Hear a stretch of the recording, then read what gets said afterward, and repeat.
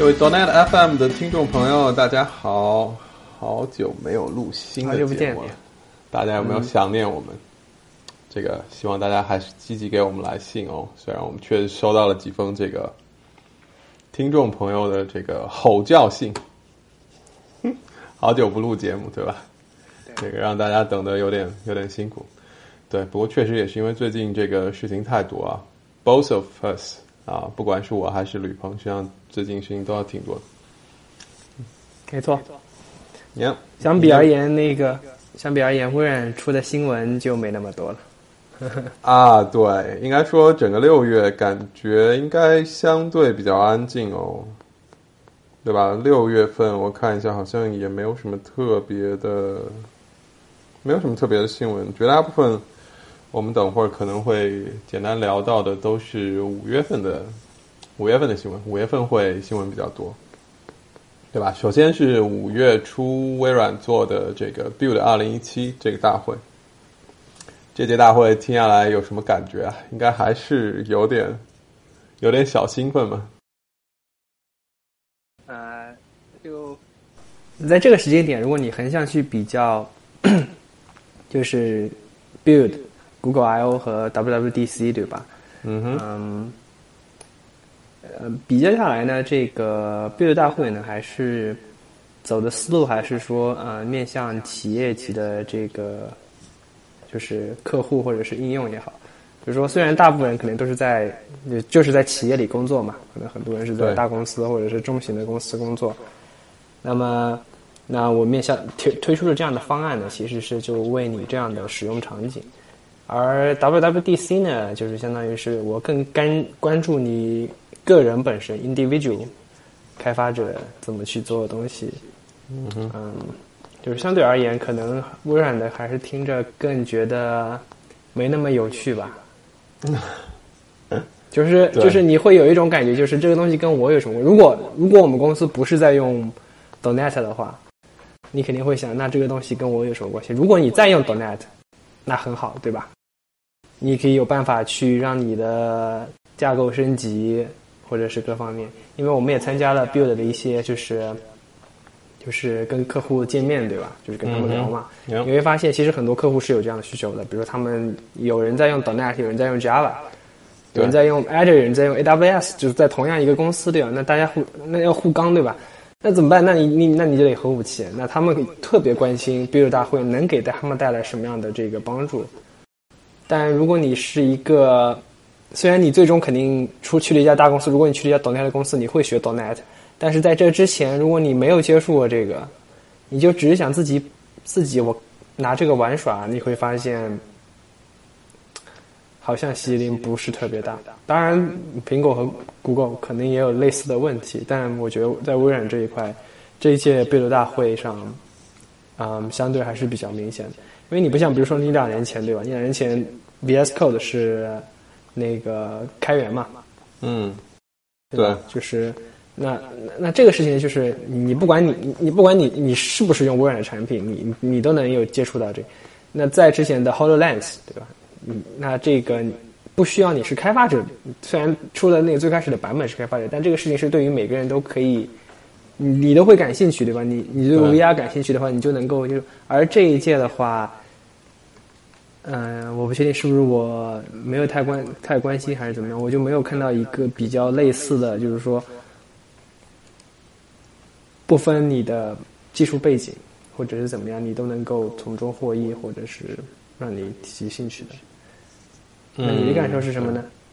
我的感受更多的就是可能还是前面几年 Build 大会的一些产品现在逐步的就成熟了。第一个就是 Windows 10，我是觉得你看它这一次加的那些视频编辑工具啊或者什么，虽然不是那么 innovative 或者 creative， 但是也还是解决很多问题，对吧？你比如它随便点点就能创建一些视频的特效啊 3D 的特效啊，就是还是比较贴近微软的这种传统，就是我把一个很复杂很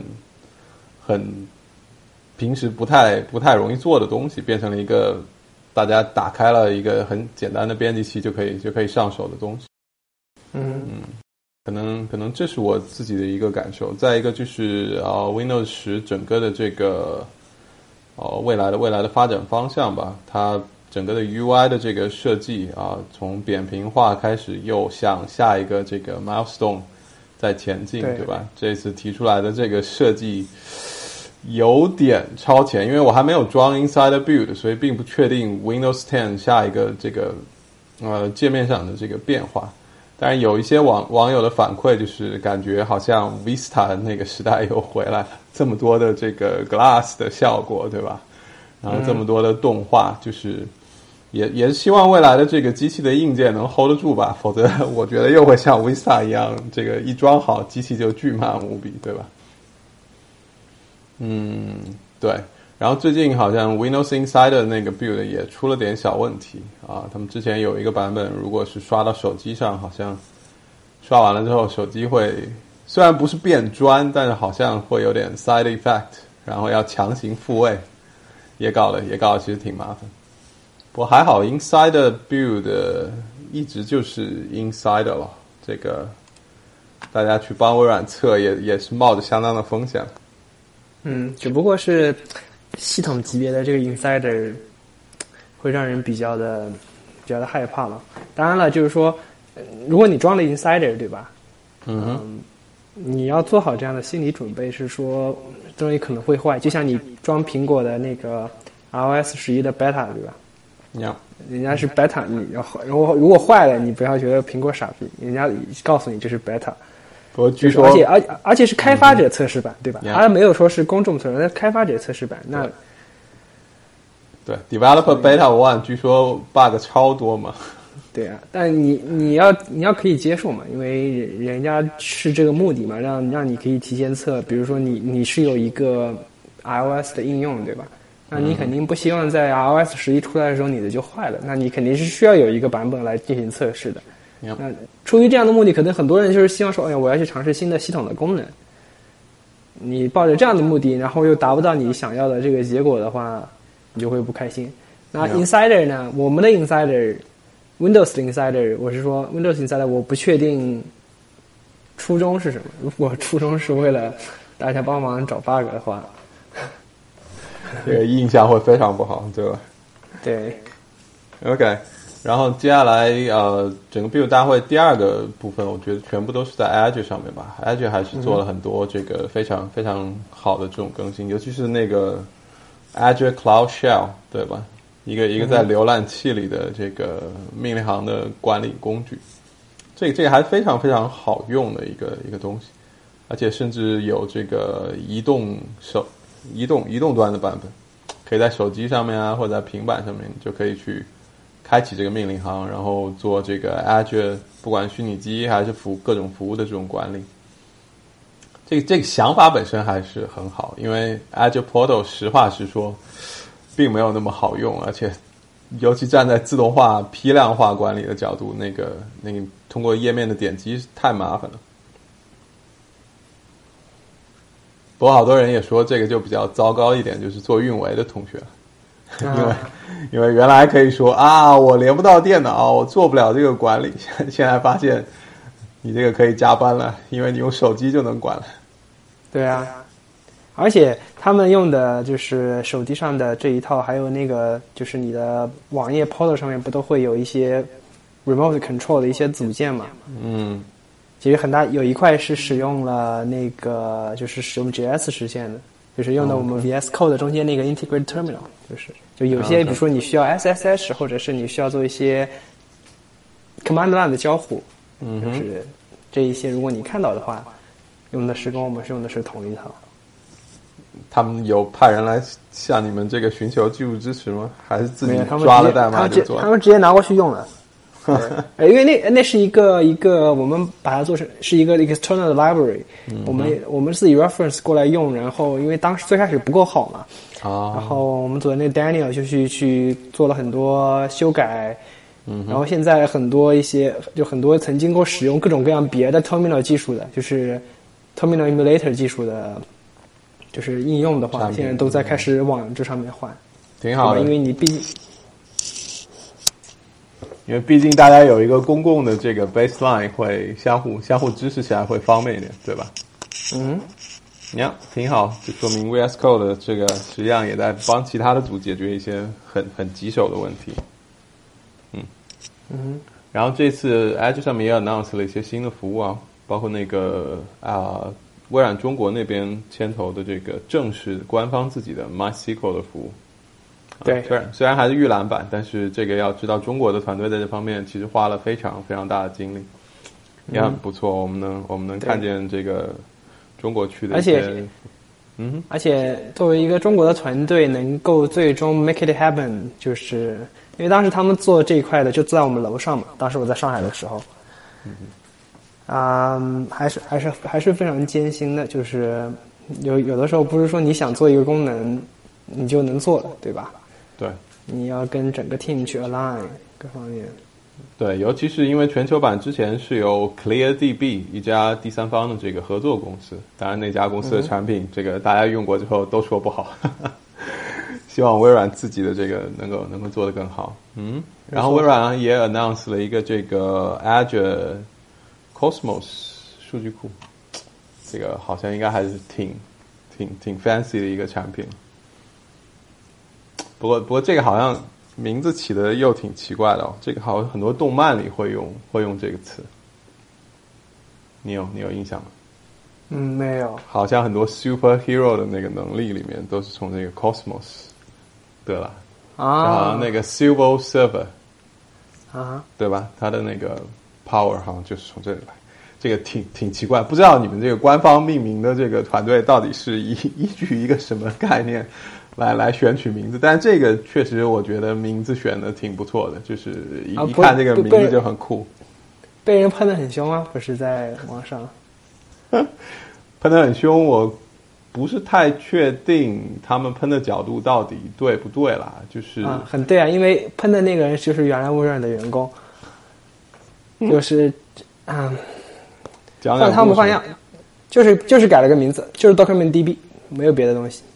你再怎么改说什么什么，就是 DocumentDB， 也没啥好说的。但比较有意思的一点，主要我自己感觉还是在这个 SLA 上面，就 Service Level Agreement，就是微软是第一个在这个方面给自己卡的这个非常严的，就是你做 query 花多少时间，包括一些同步性的这种，都是已经落实在条款上面。就是如果用户用的时候发现这个数据库的性能或者功能达不到这个标准，这个微软就准备赔钱吧。对，所以那我觉得大家就是不开心的，就是说或者觉得被欺骗，就是说你做一个产品啊，你就好比说我之后怎么解释呢？那我们拿 MySQL 举例吧，利益不相关。MySQL 比如说有自己的 conference 对吧？突然有一天在自己的 conference 说我们要发布 MariaDB。然后结果你发现这个 MariaDB 直播就是在 MySQL 上改，当然这个两个区别其实还是有比较大的。对，那结果只是刚把那个 MySQL fork 出来做了一点修改，我们发布 MariaDB， 你也不提说跟 MySQL 有什么关系，然后你也不告诉大家。当然其实很多人不知道，以前根本就不知道 DocumentDB 对吧？对，不太。微软做了这么多宣传，做了这么多年的各种尝试， DocumentDB 都没有人做起来。现在又换成 Cosmos， 然后我觉得那个网上那篇文章还挺有意思，他喷就是说，因为这个老板其实也是空降过来嘛，就是让我重新做整合这一整套东西，又是重新换一副汤药了，然后再继续卖了，能不能做好？我是比较怀疑的，我很怀疑能不能做好。但毕竟在这个整个大会上面，我觉得还是挺占篇幅的，对吧？而且后面其实更多的更新还是在 HoloLens 上面。HoloLens 虽然这一次没有发这个新的硬件，但我们确实是能看见微软的那个汇总的那个视频里谈到了世界各地很多的这个 HoloLens 为主的 user group， 包括一些全新的 HoloLens 的应用。这其实还是做了很多，包括他们和这个太阳马戏团的这个合作。那个舞台设计，对吧？那个舞台建模的那个理念化的工具，因为太阳马戏团总部就在 Montreal， 就在我现在待的这个城市，所以应该还是对他们来说应该还是一个帮助很大的，因为他们的舞台包括那个外景，实际上在本地的这个规模都挺大。我们这个老港边就有一个太阳马戏团的这个固定的演出场所啊，就是很漂亮的那个帐篷，离得很远都能看见那个外面。所以我是想，他们未来在设计团队上面，如果全部用 HoloLens 这种开发的这种压力会小很多。比如这帐篷还没搭起来，对吧？我觉得已经可以在 HoloLens 里预览它的这个整个的效果，包括局部细节，可以做得很精确。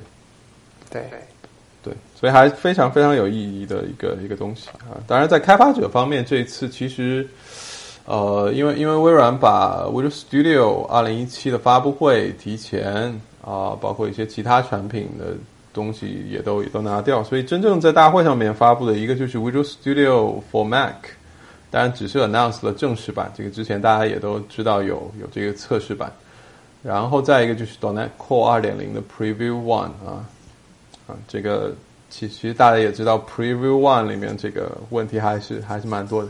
如果你真的要玩 .NET Core 2.0， 还是希望你再等等啊。微软应该在未来的几周里就要发布 Preview 2， 然后今年的晚些时候就会发 2.0 的这个正式版。应该说 .NET Core 整个工具链应该要到 2.0 正式版的时候才会非常成熟因为最近的新闻比较杂每一个单体的这个新闻量都比较小，所以到时候我们可能会用番外的方式帮大家去再做一些梳理，就是到底 .NET Core 2.0 会带来什么未来的 .NET Core 2.1 又会有什么。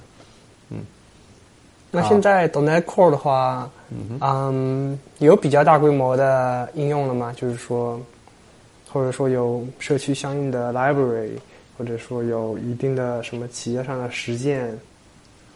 应该可以看到的是，整个 .NET 开源社区现在都在往 .NET Core 上面靠前面几个月最大的一个变化就是你会发现越来越多的主流的库就已经发布了自己的这个 .NET Core 相关的版本，像那个 Service Stack 用来做中间件比较流行的一个这个库，它已经有了自己的 .NET Core 的版本，而且那个版本已经发布了有段时间，应该还是比较稳定的。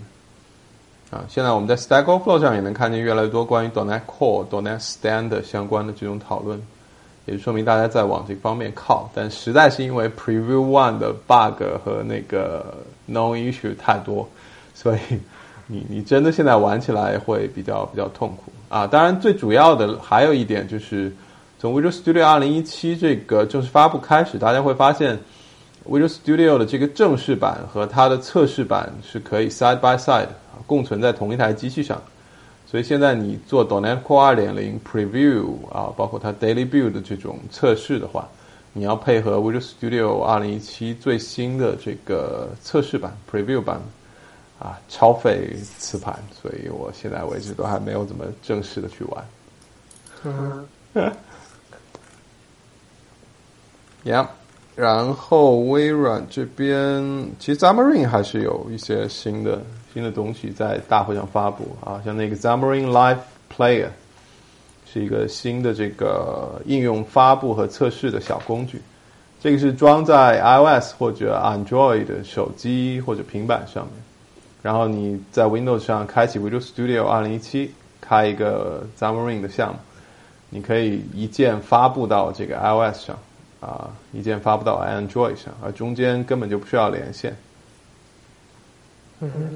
就是绕开了 Mac 当然这只是一个在开发方面的辅助工具，你如果正式的要发一个应用到 App Store 你还需要一个 Mac 这个详细的东西大家可以去看一下 Xamarin 相关的这个文章。如果你不发布的话，你可以不需要一个 Mac。对，你可以完全跳开 Mac。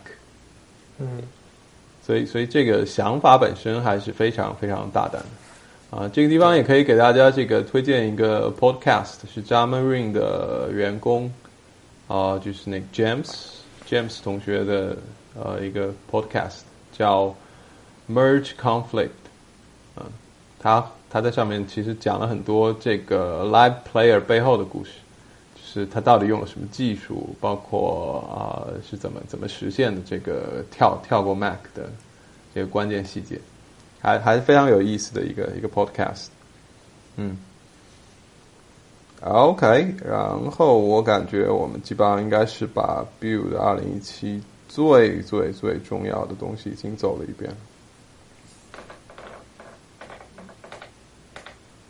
挺有意思啊，这是微软今年其实上半年最重要的一个会。对。然后接下来好像就是应该是谷歌 I/O 了吧？好像没过几天就是谷歌 I/O。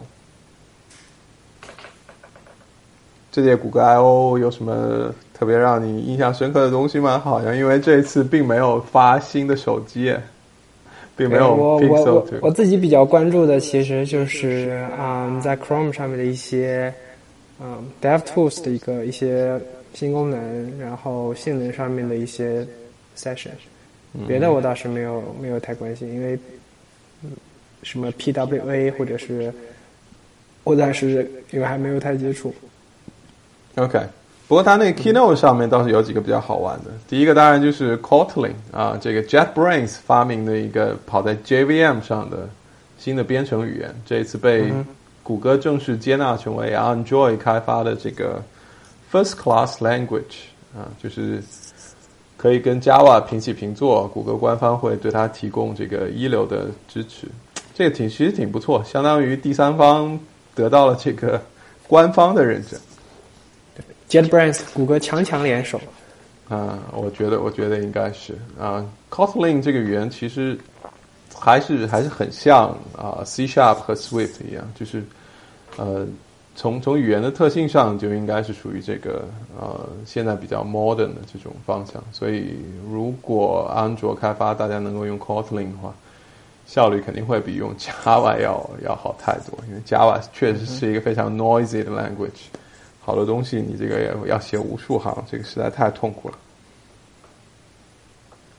了。另外就是它那个室内导航，谷歌的那个室内导航，你觉得那个做的怎么样？用 VR 的那个效果？就室内导航总算是做出了你要知道我在那个5年前吧，那时候还在学校嘛。那时候在学校里其实就做过一些室内导航的这个项目。那时候我们学校也有老师就专门有这样的研究的课题。OK， 只不过这个东西做了这么多年，算是现在有了 VR， 然后再开始新的应用场景吧。我不确定这个东西，我是觉得这个是有市场的，就是说你到了某一些室内的，你肯定很希望知道你要像比如说你要去跑到另一个楼里去开会，对吧？我们在微软在这边有非常多的楼，你又找不到那个地方，那能有室内导航肯定是很好。但这一次它基于 VR 的，我觉得更适合的应该还是像宜家这样的场所，就是你拍一下你的周围，大概就知道你在宜家的哪个区，对吧？你是在厨房区，还是在卧室区，还是在哪里，对吧？它能告诉你接下来想去哪里，应该怎么走，对吧？可能这种更贴近一点。反而是办公室，因为可能公司内部万一所有的这个地方装修风格都一样，我觉得它这个 VR 也会晕菜的。对啊，就是我觉得还是要，可能还需要一点时间等待，看看它最后做出来的实际产品的话会是什么样的效果。然后 Google Assistant 也登录了 iOS 我这个已经在我的手机上装了，但是感觉当天我看了之后我还没装，现在可以我来试试看，因为我一直挺喜欢用那个 Google Assistant 的，但限制会比较多，就是 iOS 有一些这个东西，有一些事情就是会让它干不了，所以很麻烦，尤其是读取那个联系人信息包括一些东西。我用下来就这一块不是特别方便。再一个就是那个 Reminder， 你设置了 Reminder 之后，它没有办法像 Siri 那样和系统深度集成。比如我让它 count down 半个钟头，它这个 count down 出来的这个，就最后给我的提醒，并不是那么 obvious 或者那么响亮，不会像那个 Siri 直接集成了系统的这个闹钟，这样会更容易的。所以也是一些限制吧。对 Google 的 I/O 上面这一次好像虚拟现实也没有特别让人兴奋的部分。所以感觉今年基本上大家都应该还是在一个调整年，并没有特别就是大步的往前这个进发，对吧？包括后面到了苹果这个就可能就更加让人有点失望了。我看那个那个苹果的开发者普遍对这一次 WWDC 比较的就是有好感，觉得做的还不错。可能就是在开发者的角度吧，但是真正 announce 的几个硬件，HomePod 包括那个 New iPad New iMac iMac Pro， 对，我感觉其实还是蛮常规的哦，而且 Watch 也没有升级。我谈谈我的看法啊。首先第一点就是说，就是我说就是开发者对这个 WWDC 好感不错，对吧？但对于其他人而言，可能就会觉得没有那么，但可能开发者会说，这 WWDC 本身就是 Developer Conference。当然，现在大家对他的看法其实已经不是把它简单的当做一个开发者大会，但说到 Apple Watch 呢，我觉得 Apple Watch 呢，我知道大家对它的这次的这个更新觉得比较失望，但我个人是觉得这是在做一个正确的事情，或至少是它是走在自己的一个正确的道路上面。为什么呢？ Apple Watch 2的定位应该是一个运动，就是为你的健身和运动提供帮助的这样一个智能手表或手环，对吧？怎么确认这一点呢？ Apple Watch 1在微软是不能够是不能够报销健身的，你知道吧？按健身进行报销，但是 Apple Watch 2可以，因为它被定位为一个为你的 health 做，我怎么讲呢？反正它现在在 list 里面了，说明至少微软认为 OK 你是运动型的手表，你不是只是一个别的什么玩具。另外一个就是你从他们的官方的文案上以前也可以看到，对吧？还有和那个耐克的这个合作，你都能看到这一点。对。那我买完这个手表之后，我当时就在想，那你要跑步的时候，你要知道，如果你想跑步的时候调整你的跑步的方案的话，你是需要知道你自己的心率的。那如果你自己在外面跑，你看手表很正常，但如果你是在跑步机上跑，你的跑步机怎么能够知道你的心率呢？因为你在跑步机上调整那些跑步的方案，对吧？那么如果你是用佳明的那种就是智能的手表，那是可以通讯的。或者你以前带那种什么心率带，买个最便宜的迪卡侬的心率带，你也能连上去。那你就会想，为什么没有任何一个手表能够做到这一点呢？可能你会觉得说心率带更准确，对吧？但我不在乎这一点，因为我都戴了手表，我都用了手表的这个看心跳的功能，我还在乎它没有那么准确吗？那我就希望说手表你能跟这个连在一起。然后当我买那个第二代的那个 Microsoft Band 的时候，1代没有，2代依然没有这样的功能，我就觉得很奇怪。对，这就非常的不合理，对吗？尤其是 Microsoft Band 从第1代开始就是为健身运动而设计的一款手环，而且就是一款运动手环，那你都不能够跟你的健身房的器械进行通讯的话，那显然就是微软要么就是没做，要么就是没谈下来嘛。但这一次苹果和那个主流的几家基本上都签下来了，就是可以做那个数据交换，所以其实还非常方便。对，所以这一点对于我而言，我觉得虽然我不在那个跑步机上跑步，对吧？但是符合他们的策略，而且我觉得对于一个真正关心你自己健身的人，不是拿它当一个手表用的人来说，我觉得会比较的高兴。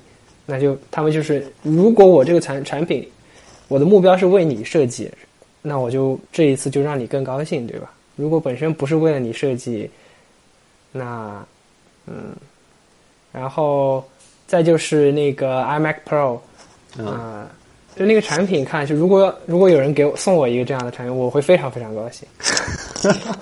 可以当家具了，对吧？因为确实非常非常漂亮。之所以我要强调说有人送我，是因为这个太他妈贵了。信仰充值，信仰充值，做最基础款那款都要$5000，谁买得起，对吧？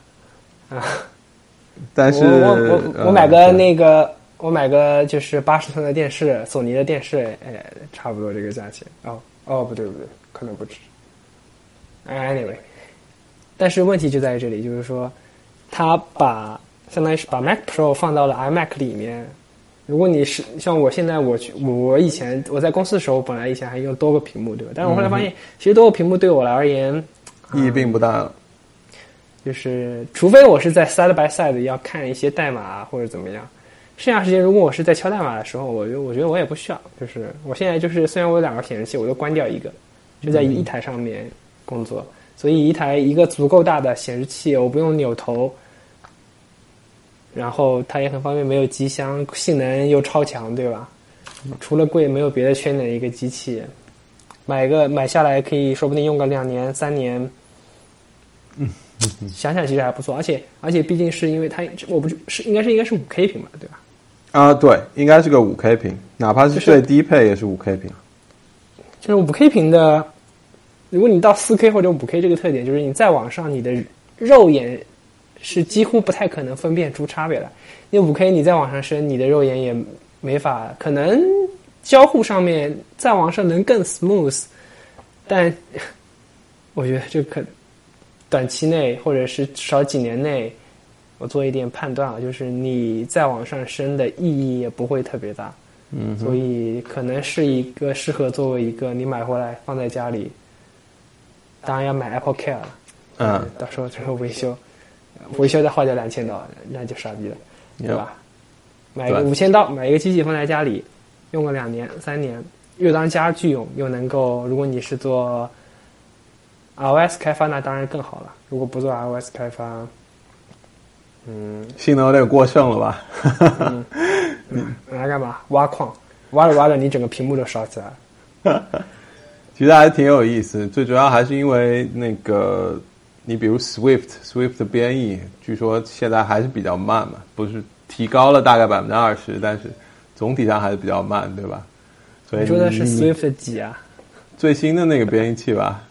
Swift 4吧，4吧，你知道那个我在那个写那个 Swift 写那个 iOS 应用，然后最近刚学嘛，然后那个发现那个默认自带现在是就是 Swift 3，然后然后我遇到一些问题，因为你知道我只是想赶紧把东西做出来。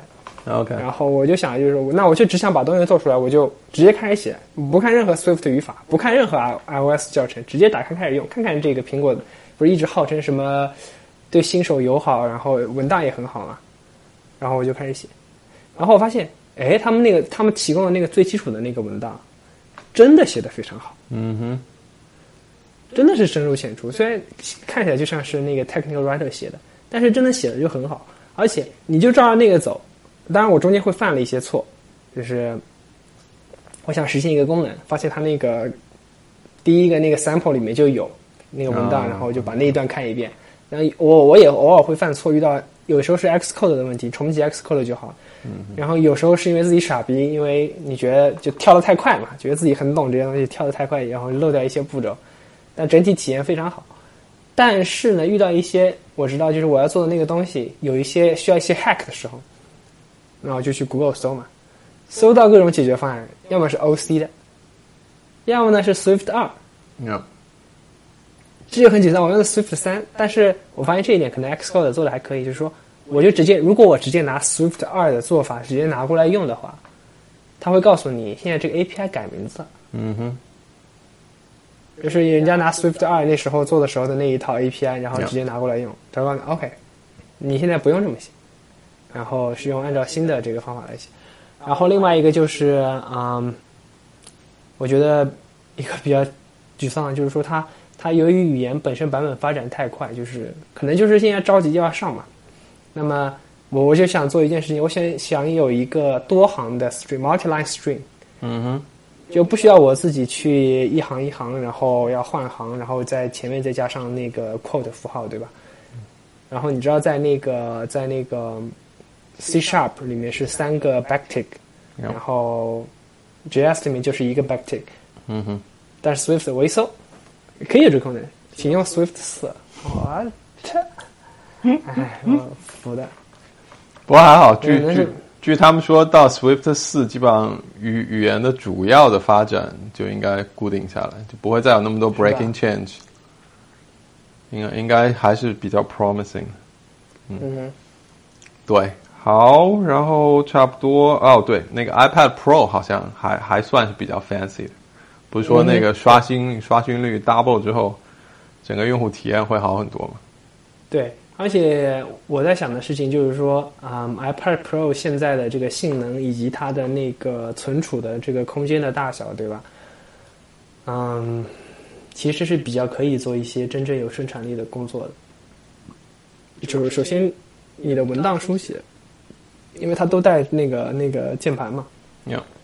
真正从事这种文字工作的，或者是简单的图片工作、多媒体工作，我觉得是可以做。那你比如说你录播客对吧？你也可以用 iPad Pro 录，插一个高级一点的那种麦克风嘛。你也可以做，你可以直接靠触屏去操作那些音轨。然后我就在想，是不是能够拿它做一些代码编辑的工作？也就是说，你比如做一个 code editor 做到那个 iPad Pro 里面去，因为你想你在手机上做就不现实嘛，对吧？手机上你最多写 Markdown，但是你在 iPad 上面 ，iPad Pro 上面，是不是可以做呢？然后我去店里面拿这个 iPad Pro， 打开那个 Source Graph， 你知道 Source Graph 现在就整套 UI 都是 VS Code。然后打开 Source Graph， 因为当时在那个苹果店里那个网络就特别好。打开，你就感觉全屏之后你就感觉是一个 VS Code。然后它那 IntelliSense 它其实它是可以有什么 Go to Definition 呀，这些都是通过后台的服务器在做的。你 Go to Definition 发一个 request 到后台知道要跳到哪一个文件，然后回来之后再 load 那个文件，整个体验呢其实就比较的 smooth， 感觉就像是一个真正 VS Code。但是这就让我想到就是说这个东西呢可以做，对吧？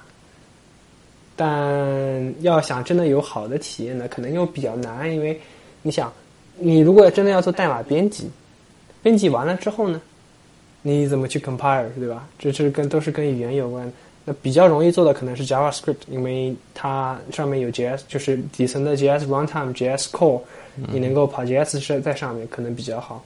别的一些语言像 C# 或者 Ruby， 还有 Java 就本身自带 VM。你把那个 VM 装到 iOS 上去，对吧？你就能跑。我好像是见过一个就是 C# 的一个 C# 的 IDE 对吧？对。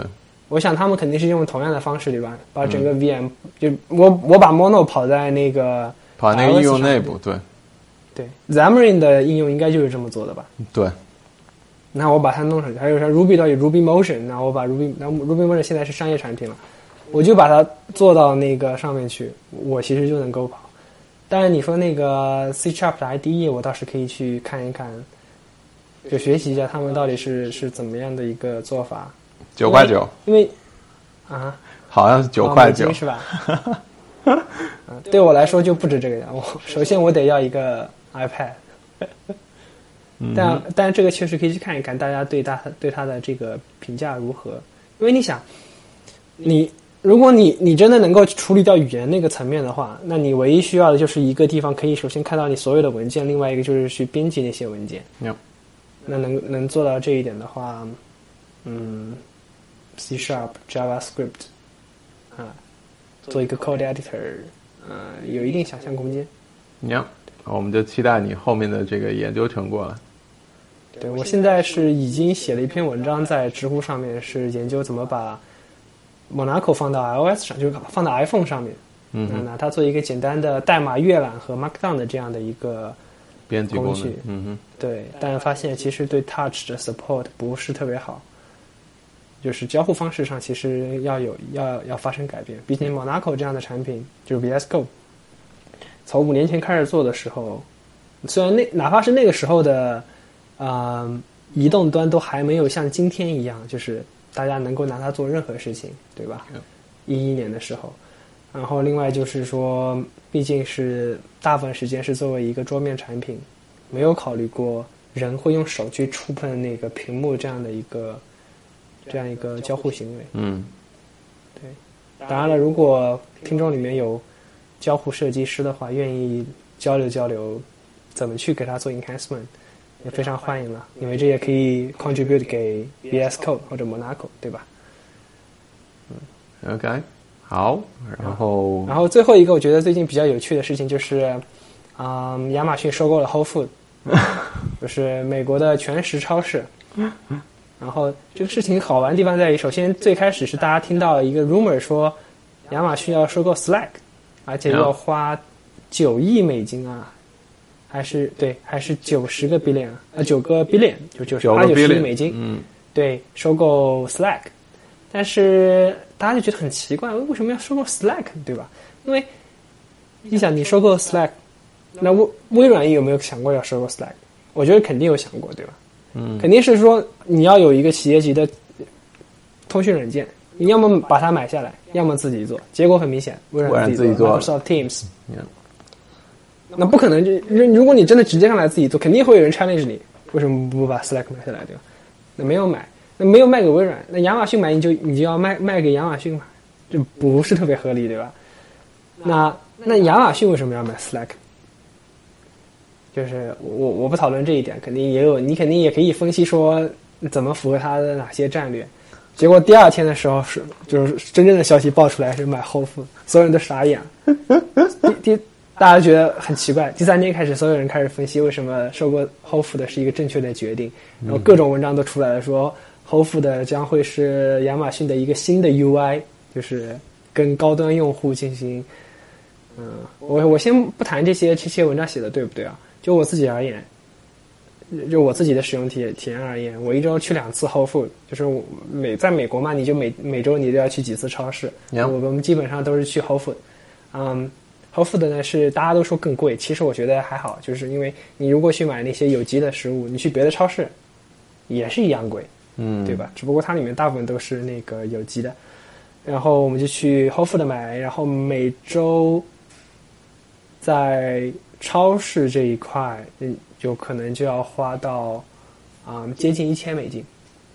OK， 就我们家是吃的比较多的，但是其实你要知道，很多人家可能吃不到这么多，可能人家都说一口之家可能吃个500美金或者怎么样就可以了，但我们在上面花的比较多。但你就想，1000美金，美国多少人，对吧？你就按500美金算，美国这么多人。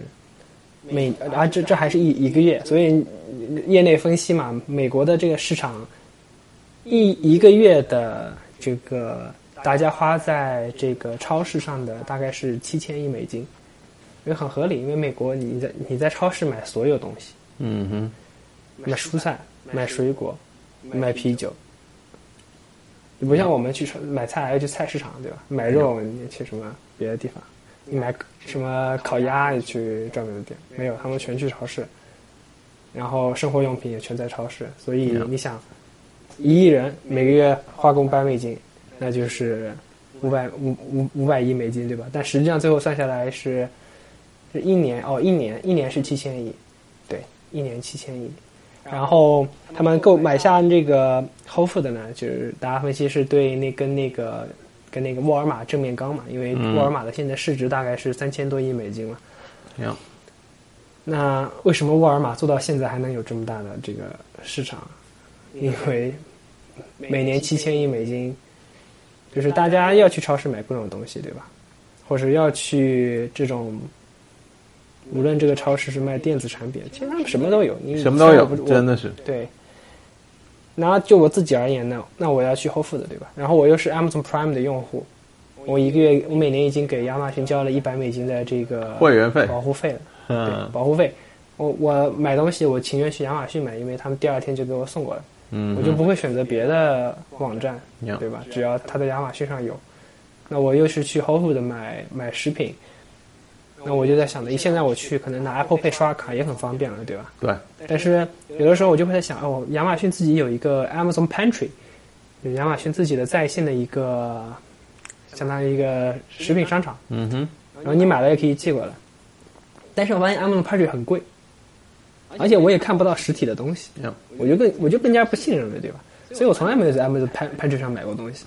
虽然他们也卖什么饮料啊，各种都有，跟超市真的很像。